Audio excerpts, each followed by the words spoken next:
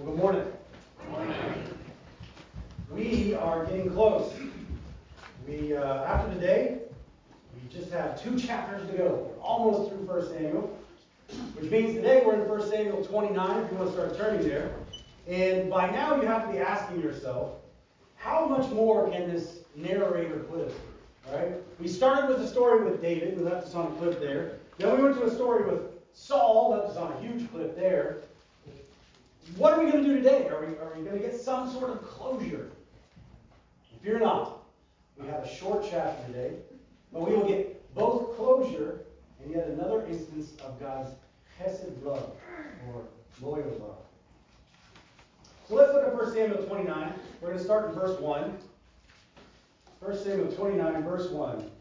Now the Philistines gathered together all the armies to Aphek, while the Israelites were camping by the spring which is in Jezreel. And the lords of the Philistines were proceeding on by hundreds and by thousands, and David and his men were proceeding in the rear with Achish.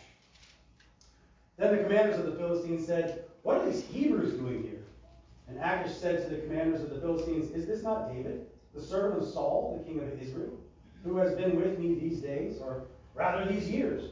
And I have found no fault in him from the day he deserted me to this day." But the commanders of the Philistines were angry with him. And the commanders of the Philistines said to him, "Make the man go back, that he may return to his place where you have assigned him. And do not let him go to battle with us, or in the battle he may become an adversary to us. For with what could this man make himself acceptable to his Lord? Would it not be with the heads of these men? Is this not David, of whom they sing in the dances, saying, Saul has slain his thousands, and David his 10,000s? Then Achish called David and said to him, "As the Lord lives, you have been upright. And your going out and your coming in with me in the army are pleasing in my sight. For I have not found evil in you from the day of your coming to me to this day. Nevertheless, you are not pleasing to the sight of the lords. Now therefore, return and go in peace, that you may not displease the lords of the Philistines." David said to Achish, "But what have I done? And what have you found in your servant from the day when I came before you to this day, that I may not go and fight against the enemies of my lord the king?" But Achish replied to David, "I know that you are pleasing in my sight, like an angel of God. Nevertheless, the commanders of the Philistines have said, he must not go up with us to battle. Now then, arise early in the morning with the servants of your Lord who have come with you. And as soon as you have arisen, early in the morning, and have light, depart." So David arose early, he and his men, to depart in the morning, and returned to the land of the Philistines. And the Philistines went up to Jezreel. May God add his blessing of understanding to the reading of his word. Pray. Lord, we are no longer slaves to fear. We are children of God. If we have accepted Jesus Christ as our personal Savior, we've repented, we've turned to him, but we have no fear. Lord, we pray today a simple prayer that what we have not, teach us, Lord. That your Holy Spirit would guide us and that your words would be my words. We love you. And it's in Jesus' name we pray. Amen. Well, if you didn't notice, the narrator has fired up the flux capacitor. And in our passage today, we've traveled back to before the story that we went through last week, right? The Witch of Endor passage last week. And we can't tell exactly how far we've gone back, but I think a careful estimate of a week or two is a pretty safe bet. And I can say that because of verse 1. Verse 1, now the Philistines gathered together all the armies to Aphek, while the Israelites were camping by the spring which is in Jezreel. We have a map here.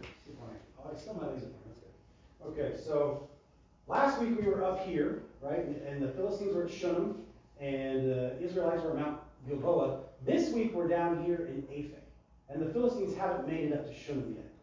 Okay, so that's how we know that we've gone back in time, because last week they were already up there. This week they're back in Aphek, mustering up their forces, getting everybody on the same page, getting ready to attack. Aphek was about 40 miles from Shunem there. So that's why we estimate about a week or two before they got everybody up there. And the Israelites must have caught some sort of a wind of what was going on, because we find out in verse 1, they're already up there at Mount Gilboa there, and there's a town called Jezreel up there. I think you can see it there. And they're already camped there at a place called the Spring of Herod. In the next slide there, I actually zoomed in a little bit. There's Shunem right there, and there's Endor where we went last last week. But here is, right here, Herod's spring right there. And just a little interesting side note there. That spring is the same spring that God used Gideon to help pick out the men that would go into battle back in Judges. He was going to battle the Midianites and the Amalekites. If you remember, he had a bunch of guys, and God said, take them to the water and let them drink. And those that get down on their knees and drink in the water, we don't want those. We want the ones that bring the water up to their mouths there. And remember, there was 300 of them that went with Gideon. That's this spring right there. And it's not surprising that this area was a major battleground, because on the next slide there, we go back and we see right here we've got a big fat mountain range, and right here we've got another mountain range, and then out here is desert. It's just dry, hot desert. It's not very easy to travel in. So this right here, this little pass in between these mountains, was a major trade route. That's how people got to Egypt. They wanted to go down on the side of those mountains there, the King's Highway, all the way down to Egypt, and they would trade their goods there. So it was a very important area, and that may have been why the Israelites anticipated the attack there. So the Philistines are still in Aphek. And for those of you who have never been in the military, or maybe you've heard of it, maybe you haven't, but military people know what I'm talking about. They were doing what we used to affectionately call the dog and pony show. All right, verse 2. And the lords of the Philistines were proceeding on by hundreds and by thousands, and David and his men were proceeding in the rear with Achish. This is a classic dog and pony show, okay? And this is where the commander stands up in his little commander box out there, and everybody else walks around and sweats all day, right? And you're in your best gear, and you shine up everything, which is completely idiotic, because on the battlefield, you don't want shiny things, right? So you'd shine everything up, and then you'd march in rows, and the general would stand there all proud and everything. It's a dog and pony show. But as much as I despise dog and pony shows like this event actually ended up causing some good. We see in verse 3 there, the commanders of the Philistines are all standing there proudly watching all of their troops go by, and here comes Achish and his men there, and all of a sudden they see a bunch of Hebrews in the back of the line there. They say, what are these Hebrews doing here? Are you nuts? And Achish, he responds, it's kind of like, have you ever done something really stupid, and your friends kind of call you out on it? And you try to maybe bolster your story a little bit so it doesn't look as stupid that what you did there. So you see him there. He says, "Is this not David, the servant of Saul, the king of Israel, who has been with me these days, or rather these years?" Right? He's trying to expand this a little bit and make it look like he really knows David there. But we remember earlier in the chapter, or earlier in the book, he was there for 1 year and 4 months. Right? So he's trying to inflate his numbers a little bit here, maybe not look so foolish. And he says, I've never found a fault in him from the day he deserted to me, to this day. He obviously wasn't looking very hard, because remember what David was doing, right? He was going out and he was attacking all of these other people, and he was lying to Achish when he came back and saying he was attacking Israel and the allies of Israel there. But the commanders of the Philistines were angry with him. And they said, make him go back. We don't want him here. And they make a very good point. They say, with what could this man make himself acceptable to his Lord? Would it not be with the heads of these men? Right? So you got all your Philistines here. You got a contingent of Hebrews behind them here. They go to attack the Hebrews. All of a sudden, these guys go rogue, and now you've got an enemy on both sides. And they're saying he could slay us all from the rear there and try and get back into Saul's good graces. And then they remind him, there's that song again. Saul is slain his thousands, and David is tens of thousands. That must have been a really popular song. Because everybody knows it. Even the Philistines, they know it. Right? And they're able to quote it quite regularly. So in a day and age before the internet and before radio waves and all that stuff, it must have been a very popular song. So Achish has to go back to David, and he says, as the Lord lives. The Lord there, if you've got an NASB there, probably ESV too, maybe some other translations, Lord is capitalized there. And so I went and looked at the Hebrew for that. That's actually Yahweh. So Achish is saying, may Yahweh, your God, as he lives, you have been upright. And you're going and coming out, the army is pleasing in my sight, found no evil in you. Nevertheless, those guys don't like you. Right? The side of the Lord's. Now therefore, return and go in peace, that you may not displease the lords of the Philistines. This scene is a little comical, isn't it? I mean, here's this Philistine king. He's defending David to the other Philistine kings. He's extolling the virtues of the very man who spent the last year and 4 months lying to him. And now he's giving David the whole, it's not you, it's me speech. Right? And for you and I, we're looking at this and we're like, whew, David's free. He got out of there. He's off the hook. And at this point, David should be packing his bags, right? Do not pass go. Do not collect 200. Leave. Get out of there. Then verse 8 rolls around. David said to Achish, but what have I done? And what have you found in your servant from the day when I came before you this day, that I may not go out and fight against the enemies of my lord the king? Now, I wasn't there. I know I look old, but I wasn't there. And the Bible doesn't tell us. So this is purely land speculation here. But you got to wonder if some of David's men at this point weren't doing the forehead slap. Right? Or maybe they're whispering to David, shut up. Shut up, we're out of this. We're clear. Why, David? Maybe we can chalk up David's blustering here a little bit so that Achish wouldn't see that he was too happy to get out of the battle. I mean, after all, we have something that David didn't, right? We have chapter 28, the last chapter. We have chapter 29, we have chapter 30. We got the whole story. We know that Saul is doomed, right? We saw that in the last chapter. But David didn't know that. In fact, what David knew was that up to this point, Saul always whooped the Philistines. So why is he doing this? We don't know. We don't know the reason. But we breathe another slightly exasperated breath of relief as we see Achish respond to David here in verse 9. He says, I know that you're pleasing in my sight, like an angel of God. Nevertheless, the commanders of the Philistines have said, you must not go up with us. Battle. Now arise early in the morning with the servants of your Lord who will come with you, and as soon as you have arisen early in the morning and have light, depart. So David arose early, he and his men, to depart in the morning, to return to the land of the Philistines. And the Philistines went up to Jezreel. What a difference an ending makes, right? Last week we saw Saul get up and rise and go out into the night, into the darkness. When David arises, he walks out into the light of a new day. Last week we were given a view into the horrifying final hours of an unbelieving man. We watched as he realized it was too late. He had hardened his heart for the last time. And he goes out into the darkness of night. But this week we see the life of a child of God.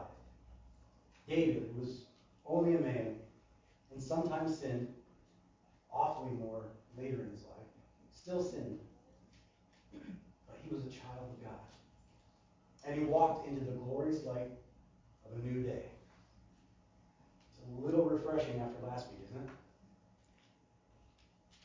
So what can we do today? What can we take from this ancient passage? What can we learn from these 11 verses? Well, today I want to focus on three things. And these three things have nothing to do with David. Because there are no heroes in the Bible other than God. Every person in the Bible let someone down at some point. Every person in the Bible sinned and let God down at some point. Which is why the Bible isn't about people. It's about Jesus. It's about God. Okay, so what does this passage teach us about God? Well, first, God's presence in this passage is so quiet. Look back at it. I mean, the only mention of Yahweh is done by a heathen king.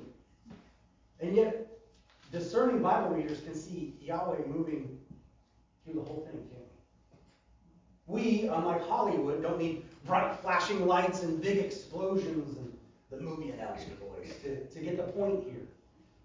God was with David in chapter 29 just as much as he was with David in every other chapter so far. We don't need the narrator to announce to us. And so on that day, God rescued David from the Philistines. We see it. And anyone who's been a Christian for very long knows that God delivered David. Because they have seen God deliver them. And they know it was God. Because there's no other explanation for it. If that's the case, do we not have a responsibility to look back at those times? To examine them and marvel at God's goodness and his mercy and his presence. And not just to focus on yourself and say, gee, what a good boy am I, but to share those times with others. to share them with your children and your children's children. I sent out the weekly text this week, and I included a verse out of Psalm 154. But I'm limited on those texts. I can only send so many characters. Some of you out there are saying, sheesh, is there any way we can lower that number? But it limits me. So I want to share more of that psalm with you this morning. Psalm 145, starting in verse 1. I will extol you, my God, O King, and I will bless your name forever and ever. Every day I will bless you, and I will praise your name forever and ever. Great is the Lord, and highly to be praised, and his greatness is unsearchable. One generation shall praise your works to another, and shall declare your mighty acts. This is what we should be doing when we look back at the quiet help of the Lord. We should become little preachers in our homes and with the people that surround us. One generation praising God's works to another. This upcoming Saturday, the men will be wrapping up our study in Ecclesiastes, and we're going to move to Titus. And Titus was written by Paul, and he's instructing Titus, this young preacher, on how to run the church and what to do. And in Titus chapter 2, he starts off in verse 1, he says, But as for you, speak the things which are fitting for sound doctrine. Older men are to be temperate, dignified, sensible, sound in faith, in love, and perseverance. Older women, likewise, are to be reverent in their behavior, not malicious gossips nor enslaved to much wine, teaching what is good, so that they may encourage the young women to love their husbands, to love their children, to be sensible, pure, workers at home, kind, being subject to their own husbands, so that the word of God will not be dishonored. Likewise, urge the young men to be sensible. In all things show yourself to be an example of good deeds, purity in doctrine, dignified, sound in speech, which is beyond reproach, so that the opponents will be put to shame, having nothing bad to say about us. Older men teaching younger men. Older women teaching younger women. One generation praising God's works to another. And especially praising the quiet works of God to each other. I was thinking about this week. A question just kept popping up in my head. Why does God work like this? Why does he not just send us a text or shoot us an email and let us know what he's doing? Right? You can put a big billboard out there on Balfour, right? And every time you drove by, it would pop up. You're going to spill your coffee in your lap again. Maybe it's because it's more interesting that way. Think about how many texts and emails you get in a day. Maybe God works in such a subdued manner because it's challenging that way. If we were spoon-fed our daily happenings, perhaps we would start to look like a tiger in a zoo. Docile, toothless, bored. Or maybe it's more like your first love. Like a boy and a girl first getting together and getting to know each other, and they're spending time together, and they're developing their relationship. And their feelings grow, but neither one wants to be the first one to say the words. So maybe they're worried that the other person doesn't feel the same way, or maybe the other person thinks of them as more of a friend, the dreaded friend zone. And then they go for a walk one evening, and he begins pointing out constellations in the sky, and their hands brush softly against one another. And the next thing you know, they're holding hands and walking under a star-filled sky. And that is the beauty of it, is it not? If the boy and girl sat down with their day planners and said, okay, what's this, Saturday good for you? Good, good. 7 o'clock, good. Okay, 7 o'clock on Saturday, we're going to hold hands. Right? Where would the magic be? Where would the excitement be? The reserve and the silence of the whole thing makes it much more joyful and memorable. Isn't God amazing? And that he can create quiet moments that are so memorable and so joyful. And he never needs to announce what he's doing.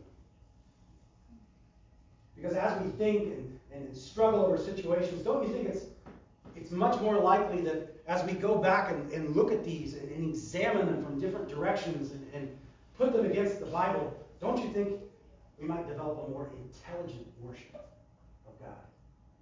One of both faith and intellect working as one. It's a beautiful beautiful thing. And just like there's mystery and excitement in the quiet ways our God moves, God's ways are surprising to us sometimes. 3,000 or so years after the fact, it may seem a little humorous that the Philistines there kicked David out of their group, thus working him out of the battle with the Israelites. We can look at it and chuckle a little bit, say, oh, that's not what it is. But to the Philistines, it was no joke.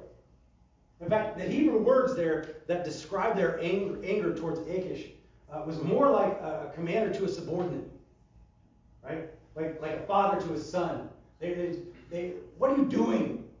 Stop being an idiot.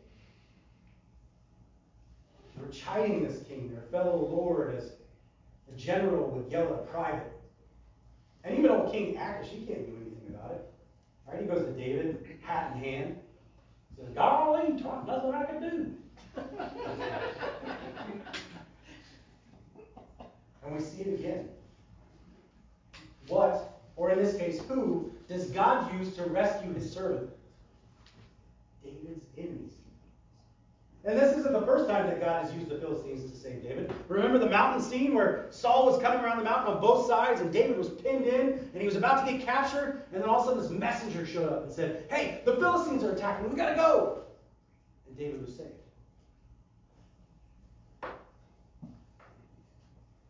Those Philistines, they make good servants for Yahweh, don't they? And it reminds us of Isaiah 40, verses 13 and 14. Who has directed the Spirit of the Lord? Or as his counselor has informed him?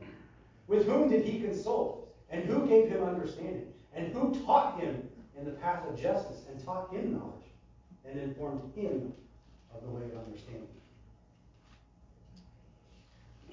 Now I would throw a note of caution in here. As we study this, I don't think the text is telling us, hey, go out and be a knucklehead. Go out, ignore God, and just disregard what he says, and then don't worry, he'll rescue you. Every time. Because what he's done for David here, he may not do for you. The text isn't guaranteeing that. But what our passage does teach us is even our foolishness, even in our weakness, we are no match for God. He has millions of unguessable ways that he can pull my bottom out of that fire. And in our human arrogance, we may not even understand some of the times that he's actually saved us, even by using our own Philistines. He can make our enemies serve us as a friend. As Dale Davis puts it, he not only prepares a table for us in the presence of our enemies, but also has the knack of using our enemies to prepare the table. Amen.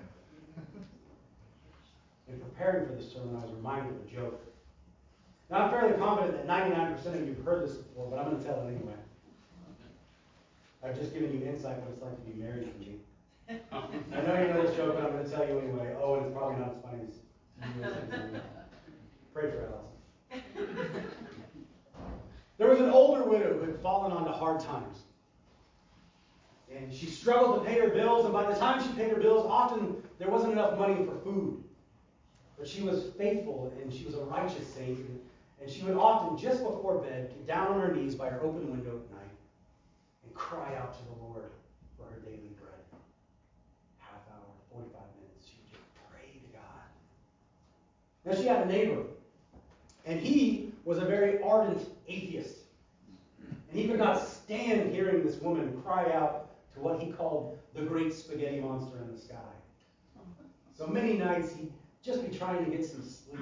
This superstitious old woman would just keep him awake with her prayers. So one night, he hatches a plan. And it was a mean plan, but maybe, just maybe, it would finally shut the old lady up. So after hearing the widow's pleas to the Lord for her daily bread that night, he sets his alarm, gets up real early, and he goes to the grocery store and he buys a whole car full of groceries. And he drives them over to her house and he sets them all on her porch. And then he rings the doorbell and he runs and he hides behind a bush. And the dear saint opens her door and looks at all the groceries, and immediately she falls to her knees and just begins to praise God for having taken care of her needs. And the atheist gets just this wicked grin on his face. And he steps out so she can see him and proudly exclaims, "Ma'am, your God didn't provide your daily bread. I did. You see, I went and purchased all of these groceries this morning and placed them here. Do you not see there is no God?" The woman looks up at him and then begins praying and praising God again. Frustrated, the man says to the woman, "Did you not hear what I said? Your God didn't provide these groceries. I used my car, my money, and I placed them here on your porch." "You foolish woman. Can't you see there's no such thing as God?" The woman pauses again and looks at the man. And then she begins praying even more loudly than before. And she says to the Lord, "Thank you, Father, for you have provided this great bounty of food. And God, you are so amazing. You provided this food and you used the devil to do it."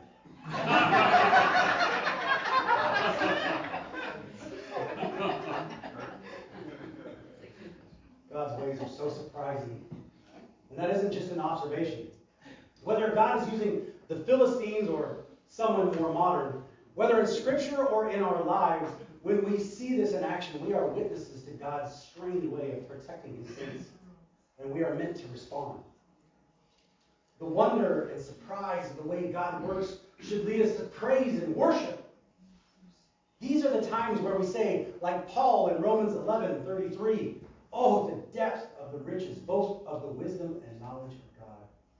How unsearchable are his judgments and unfathomable his ways." Which leads us to our third and final point. God's mercy is so steadfast and tenacious.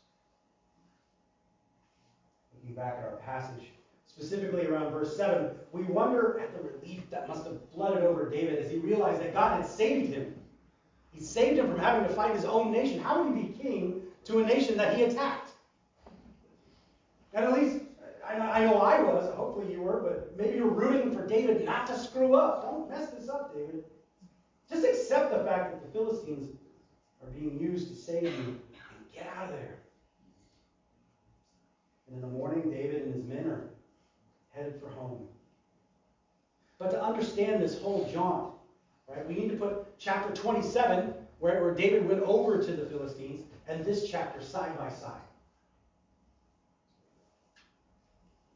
We need to look at chapter 27 and then 29, and we need to realize that God's mercy went with David even into the heart of the enemy. Now we see God's mercy still pursuing the believer, even in his or her weakest moment, even in the moments where our faithfulness and our righteousness is weak. How powerful is the mercy of God. How he chases us and protects us. Yahweh is not some short-tempered, ill-mannered God. His mercy and patience is not exhausted, even when we choose our Philistines. Some of us have a tendency to think of God in our own terms, right? Like he's a bigger, stronger, faster man who once one of his children had botched up an area of their life, he gets angry, as we would do, and with righteous glee abandons them to fry in their own juices. But that's not what we're seeing here. We're watching David march with his enemies, probably consuming tongues like crazy because he's so full of anxiousness, right? He's caught in his own trap. He and his men are aligned with the heathens set to attack their own people. Does God allow him to cook in his own grave? No. God's mercy finds David. The same mercy that saved him from the attacks of Saul will surely save David from himself. God's inexhaustible mercy does not dry up that easily. Amen. Church, we should take heart from this passage. As we look back in our lives at times where we've depended on our own cleverness or wisdom, sure that we could handle the situation. I've got this, God. I don't really need any help right now. Confident that we knew the right way. And then it goes sideways. And it proves disastrous. Perhaps it almost destroyed you. And you feared that God's mercy had abandoned you. After all, if I was God, my mercy would have done so. If that's the case, and most certainly is of all of us at one time or another, then there is great news for Yahweh's servants. God does not cast us off in our foolishness. Our mistakes or outright blunders in the faith do not evaporate the mercies of God. It is so full and warm and so stubborn. So stubborn it insisted on following David into the land of the Philistines. And it was this mercy that later allowed David to write Psalm 23. Right? The world in Hollywood loves to quote this, but they rarely make it to verse 6.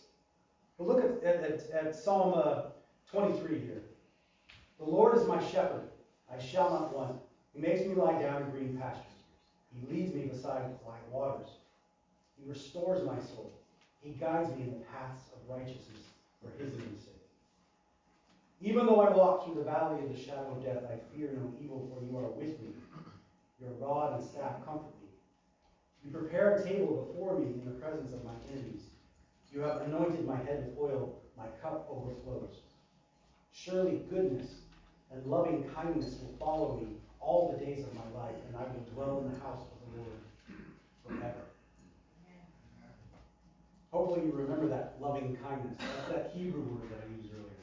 Chesed. You gotta say in the back of your throat. Chesed, right? And what's that Hebrew word for? God's loyal love. David's success here was not his savvy and not his cunning, but Yahweh's chesed and mercy. Whereas Saul's godless end was met in the darkness of night, David and the children of God, their story ends in a glorious morning. That glorious light of Jesus' return. This is what we should take from this passage today as we go our separate ways. God's presence can be so quiet. And so we should reflect and rejoice and share with others. God's ways are surprising to us. Never doubt that God can make something happen. His ways are not limited. Amen. And God's mercy is so steadfast and so tenacious. May we never think that we are too far from God for his mercy. Remember, no matter how dark it gets, no matter how bungled your life feels now or at any point, God's chesed and mercy are pursuing you. And friends, God doesn't miss. Let's pray. Lord, we thank you for your word. We thank you for the truth in your word. Lord, as we look over this passage today, we are reminded that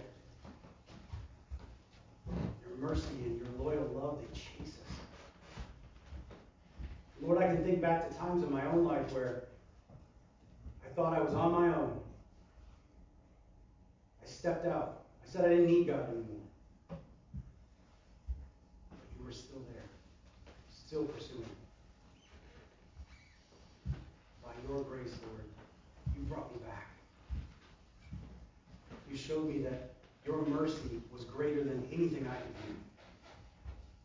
Lord, the temptation is, as humans, to put onto you a human reaction.